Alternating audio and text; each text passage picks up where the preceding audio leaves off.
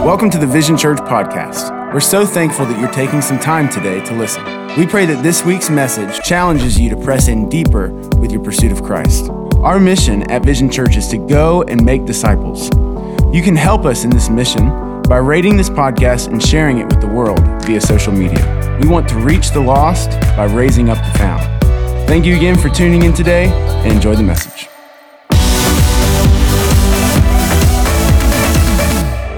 So as we dive back into the book of Hebrews, if you've been here with us for the past several weeks, you'll know a lot of the overall context of the book, but I want to hit just a couple of high points. The first one is that the book of Hebrews was written to, guess who?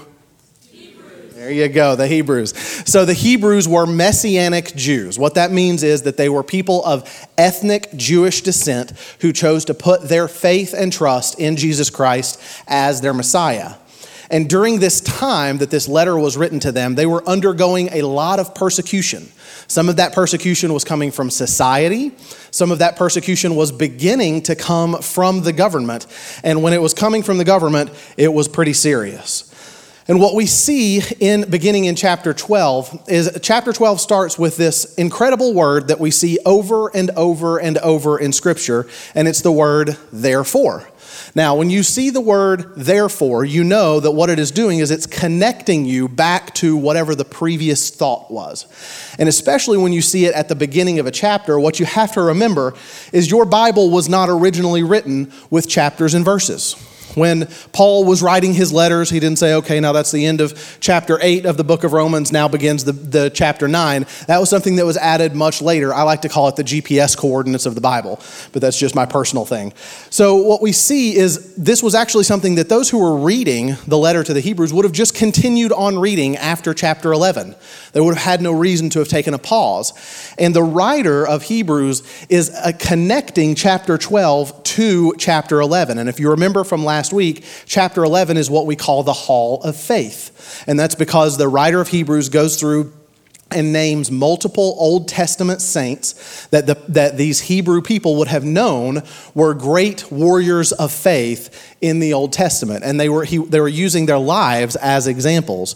And then in chapter 12, it's almost like the writer is saying, okay, so now that I've covered these people, now I want to show you the principles that I'm wanting to pull out of their lives. So as we go in, we're going to start, obviously, I know, big surprise, we're going to start in verse 1, where he says, therefore, since we are surrounded by such a huge crowd of witnesses to the life of faith.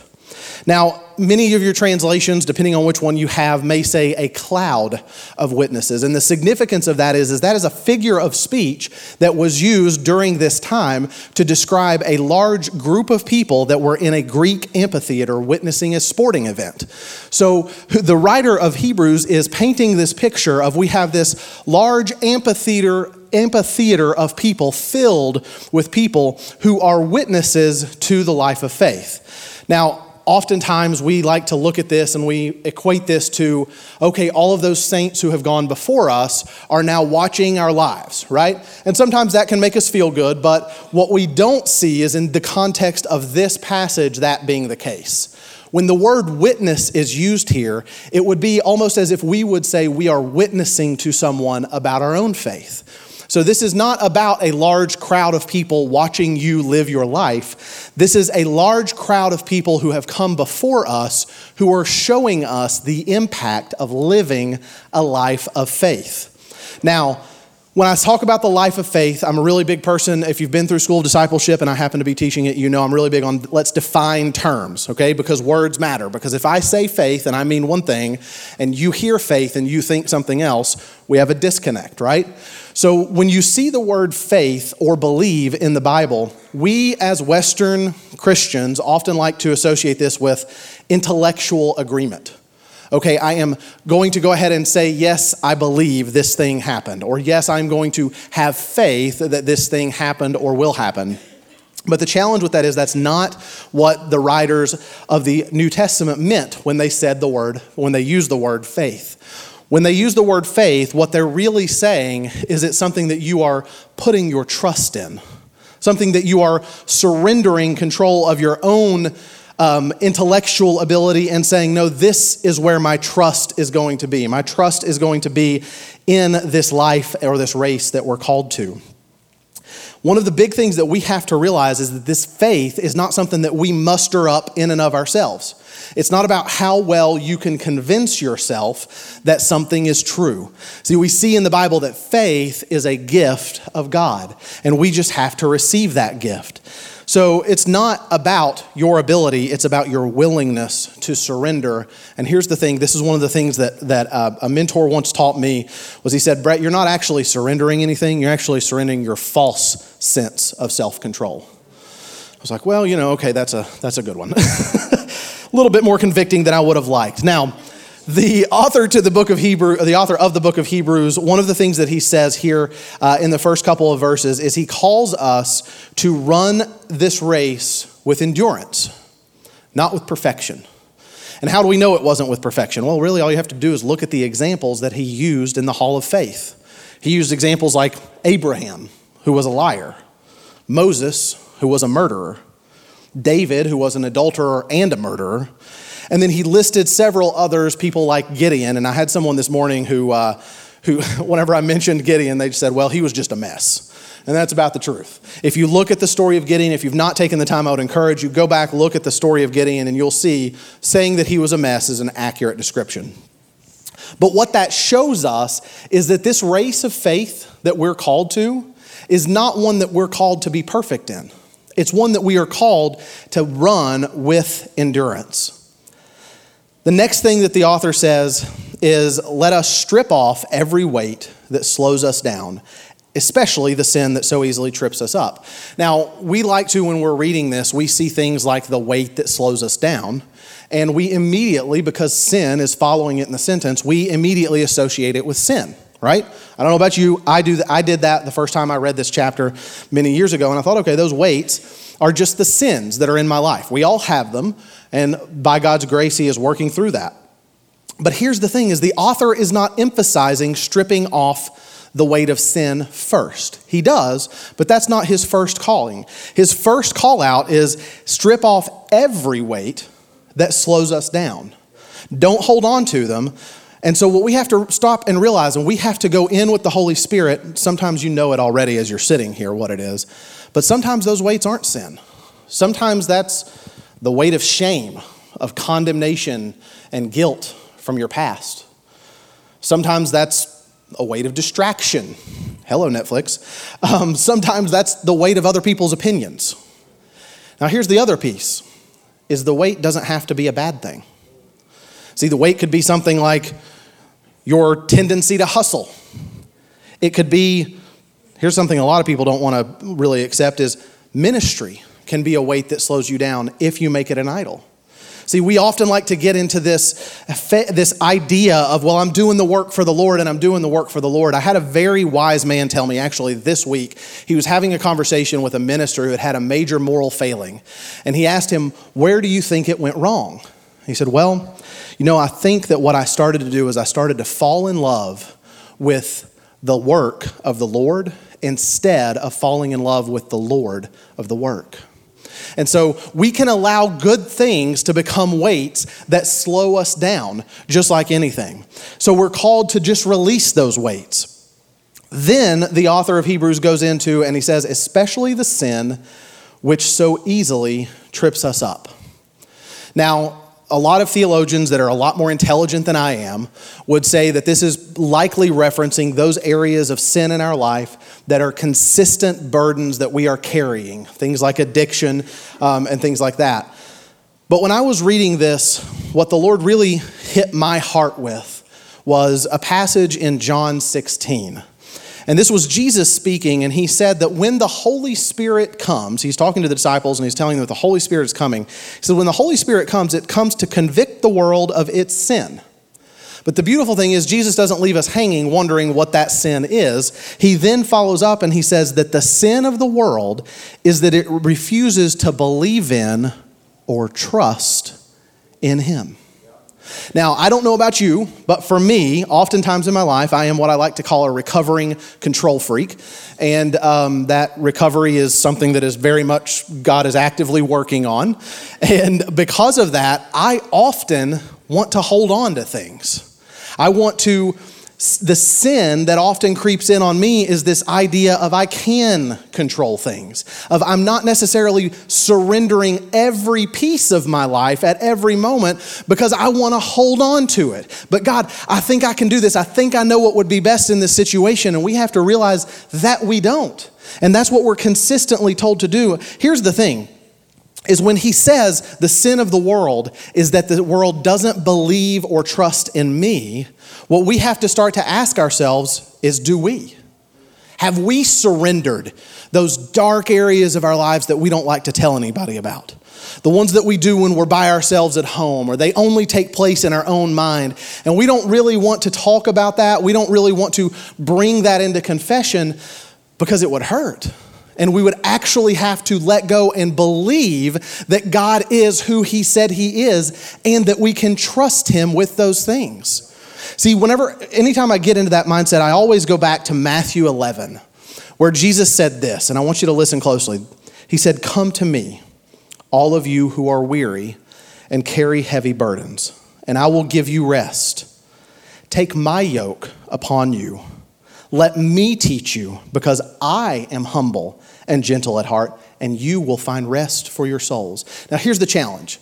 If you've been a Christian for any period of time, you've likely heard that verse over and over and over and over, and Jesus tells us to bring us his burdens, and Jesus tells us to bring us his burdens. So what do? Well, yeah, I know I'm supposed to take my burdens to Jesus, right? Like, we just know that. But here's what I want to emphasize to you. If you look at that passage of Scripture in Matthew 11, what Jesus consistently says is, "Come to me, all you who are weary. I will give you rest. Take my yoke upon you. Let me teach you, because I am humble and gentle at heart." And why? Because then you will find rest for your souls. See, the rest that we seek, it's not found in behavior modification. And the challenge is that we live in a secular world today that is really big on self-help and behavior modification. But that's not what Jesus is calling us to. Jesus is calling us to surrender. Because here's the reality. This is going to hurt some of your feelings. And as Pastor Tyson would say, another feel-good message at Vision Church. You're not enough. And you won't be. And you can't be. There's not enough books, seminars. I almost said CDs, and that would have dated myself a little bit. There's not enough MP3s that you can listen to that are going to help you build yourself up enough to be an overcomer in this life. Because it's not about your behavior modification. It's about your focus and your surrender. And when you get into the mode of realizing that this is a calling on your life, not to become a better person. This is a calling on your life, as Paul says, I am crucified with Christ. What does that mean? That means he woke up every morning and he laid himself down and he picked up the Spirit of God working in his life. He said, I am crucified with Christ. Nevertheless, I live. Not I, but Christ that lives within me. See, in Romans 12, Paul tells us that we should present ourselves as a living sacrifice. And then he goes on to say, that is your reasonable service. Why is it reasonable? It's reasonable because if you don't, you're trying to do it in your own strength. That was the curse that started back in Genesis. And that's not how we were created to live. See, what we have to do, and I love the way the author of Hebrews puts this, is he says in verse 2, he says, we do this, we run this race with endurance by keeping our eyes on Jesus, the champion who initiates and perfects our faith. Now, some translations, depending on the translation you have, it may say Jesus who is the author and finisher of your faith. See, the beauty of that is that you didn't start it and you can't finish it. All you can do is surrender to it. And if you're not willing to surrender to it, then you're going to live a life apart from God. And it's not that God is damning you in those circumstances, it's that you are damning yourself by trying to do it yourself. See, here's the reality. I have a 5-year-old son, and I love him, and he is hands down one of the most independent people that I've ever met. I have no idea where he got that from. Just ask my wife, she'll tell you. But here's what I have to realize, what he often has to realize, and it's a challenge for him, is he can't do some things by himself. There are times that he has to come to me in humility and ask for help. And that's not a picture of him being a bad kid. It is a picture of he lacks the ability to do it himself. And when we talk about living and running this race with endurance, this race of faith, we have to come to the point where we understand that we lack the ability to do it ourselves. And when we do, that's when we can begin to surrender. See, if I'm going way back, I'm going to do a throwback here to Hebrews 11 from last week, when in Hebrews 11:27, it says, "It was by faith that Moses left the land of Egypt, not fearing the king's anger.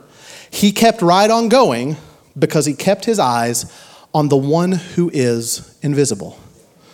See, this is the thing, is the author is pulling out these principles from the lives of these Old Testament saints. And here's what I would challenge you to remember, is it is your focus that will determine your finish line. And that's alliteration, so that means it's true. But here's the thing, is wherever your focus is, that's as far as you're going to go. If your focus is on where you're at right now, if your focus is on your circumstances, where you're standing, if your focus is on the person who's running beside of you, you will go no further than what you're looking at. But what the writer of Hebrews tells us to do is the only way that we can run this race with endurance is by keeping our eyes on Jesus, because he's the only one who's actually finished the race. And the more we do that, the more we are equipped to be effective witnesses for him. See, one of the things that I've seen more than anything, and the beauty of this message and even this series of the book of Hebrews, is the subtitle. And I love this subtitle. I had nothing to do with it because I didn't even know that I was going to be preaching this message until Pastor Tyson's wife went into labor. But the subtitle is Jesus Over Everything. So here's what I've realized, is in this life, in this race of faith, we are called to raise Jesus over everything.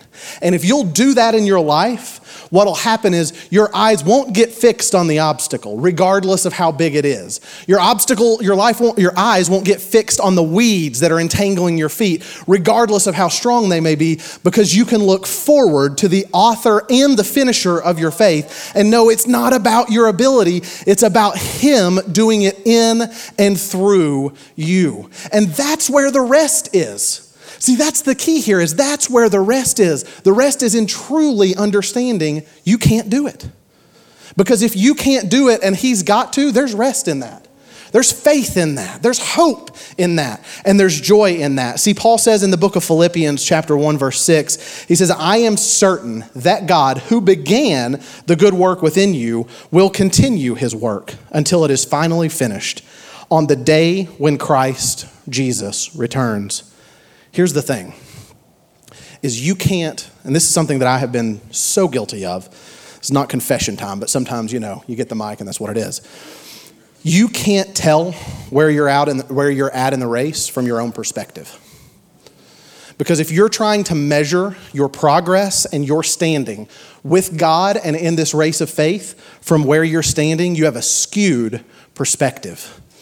And because of that, it is absolutely pivotal that we learn that dependence on God.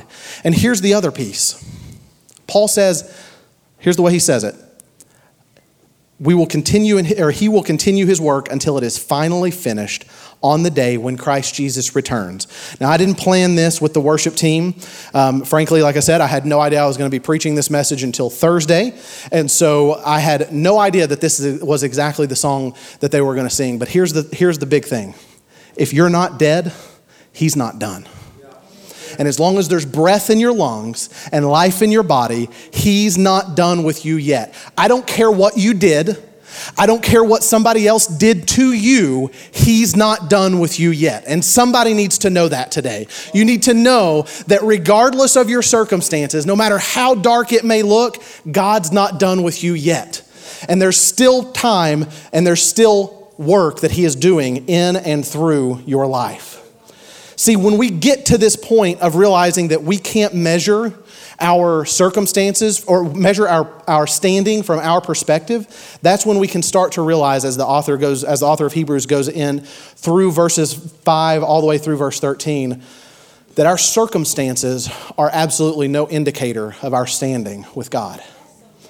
And when you start to realize that, that's when you can let go.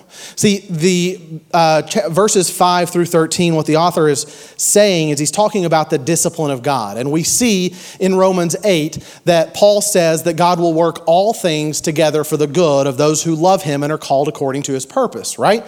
So what we know is regardless of what your circumstances are, God is working together for them. But here's the way Peter said it. And I want you to realize when this reference, it's in 1 Peter chapter 4. When Peter wrote this letter, he was writing it to a people that were being brutally persecuted and murdered. It wasn't a fun time to be a Christian at this time. It was not even something that really you could, with any degree of assurance of the continuation of your life, tell your neighbor. But if you were going to share the faith, you were literally taking your life into your own hands. And here's what Peter told those Christians, not the ones who get hung up because you got held up in traffic on the way to church. I'm talking about people who, most people don't realize, but the term Roman candle, and this is not in the notes, so here you go. The term Roman candle was actually something that was invented during the time of the Emperor Nero. And Nero was persecuting Christians to the point that he would take a Christian and he would strap them to a pillar in the streets of Rome, and he would coat them in tar and light them on fire. That's the term Roman candle. And that was the type of persecution and death that these Christians had, that they knew that was a possibility for their life. And here is what Peter said to those Christians. Dear friends, don't be surprised at the fiery trials that you're going through, as if something strange were happening to you. Instead, be very glad, for these trials make you partners with Christ in his suffering, so that you will have the wonderful joy of seeing his glory when it is revealed to all the world. See, Peter was saying, you've got to count it all joy. You have to remember that regardless of what's going on around you, that there is a God in heaven and that he is working in and through your circumstances for your good. In Isaiah chapter 55, verses 8 and 9, God says, my thoughts are nothing like your thoughts, says the Lord, and my ways are far beyond anything you could imagine. And yet, for some reason, we still try to imagine it. We still try to think that we've got the in on what it is that God's doing. See, what we have to realize is that regardless of our circumstances, we're still called to run the race. Now, what we often like to do, or what some of us, and I say us because I am right in that boat, is we like to take these circumstances and say, okay, I'm going to completely ignore these circumstances. I'm going to completely ignore what's going on, and I'm just going to press forward. That's not what we're called to do. See, we're called to look at our circumstances through the lens of God's wisdom. Now, how do we do that? It's very simple. It's time with him, time in his word, and time with the body of Christ and community.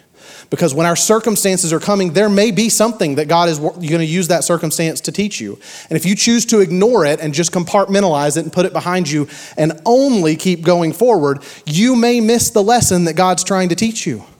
But if you'll take the time to examine those circumstances and understand that God's ways are higher than yours, but he will reveal them to you so that you can learn. The beauty of being a parent is when my children need disciplined, however that may be, I am not doing it just to discipline them. I'm doing it with the intention of teaching them.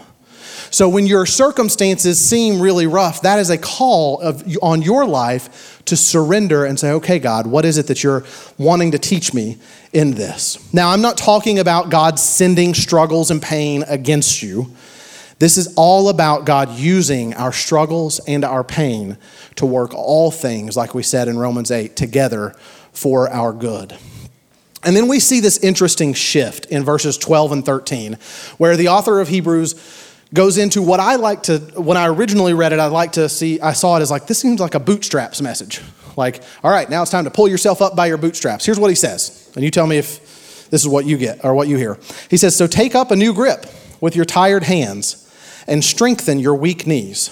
Mark out a straight path for your feet so that those who are weak and lame will not fall, but become strong. So when I first read that, I thought, well, that's odd. It seems like he's saying, this is the way we would say it in Tennessee, buck up, buttercup, let's go. But when I started to read it even more in depth, I started to realize that what the author of Hebrews is doing is he's calling out our weakness. He's saying to keep going in spite of our weakness. See, in verse 12, he says, so take a new grip with your tired hands and strengthen your weak knees. Here's the way that Paul put it. He went to the Lord 3 different times, asking the Lord to take the thorn from his flesh. And Paul said, each time he said, my grace is all you need. My power works best in weakness. So then Paul says, so now I am glad to boast about my weaknesses so that the power of Christ can work through me. See, this bootstraps message that we see in verse 12 and 13, it's not about, hey, pick yourself up and keep going. Hey, hold on tighter. It's about recognizing the weakness that you have. And again, you're going to hear me say it over and over and over again, realizing you're not enough, but he is. Because if he is the one who is renewing your grip, if he is the one who is strengthening your weak knees, then you can mark out a straight path for your feet. And then you can become part of that hall of faith. You can become part of those people that we are able to use as a witness to the life of faith, to point to say, look what God has done. Now, we're being called to continue in this race. We're being called to lean on and surrender to God and to the work of the Holy Spirit in our lives. But there's one piece that the author of Hebrews made sure not to leave out. And that's in verses 14 and 15. He says, work at living in peace with everyone and work at living a holy life. For those who are not holy will not see the Lord. Look after each other so that none of you fails to receive the grace of God. Watch out that no poisonous root of bitterness grows up to trouble you, corrupting many. See, this race, we're not called to run it alone. And the beauty of this is that God saw fit to put us into the body of Christ in community. And here, the author of Hebrews is he is reinforcing to us the importance of that community. And here's the thing that a lot of people miss about community. And my wife and I are blessed that we've led our Connect Group ministry for the past year. And one of the things that you'll realize whenever you begin to press into community is it's not a matter of if, but when conflict will happen. So the challenge when it comes to that not if, but when conflict happens, it's not about whether or not we're holy enough to avoid having conflict. It's about whether or not we're willing enough and surrendered to the plans and purposes of God enough to do the hard work of resolving that conflict. See, here's what Jesus prayed for you and for me.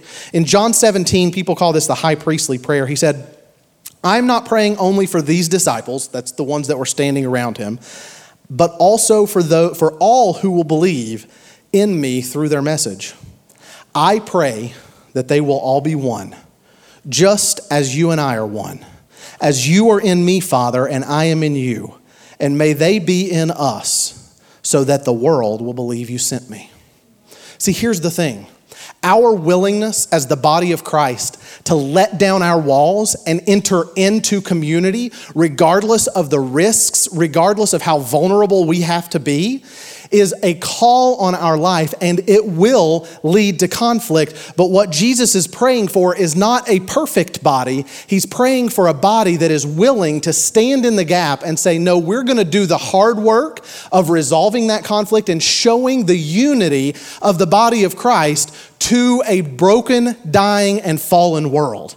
And if we're willing to do the hard work of staying in relationship and staying in community, as Jesus put it, the purpose of that is so that the world will believe that he was sent by God.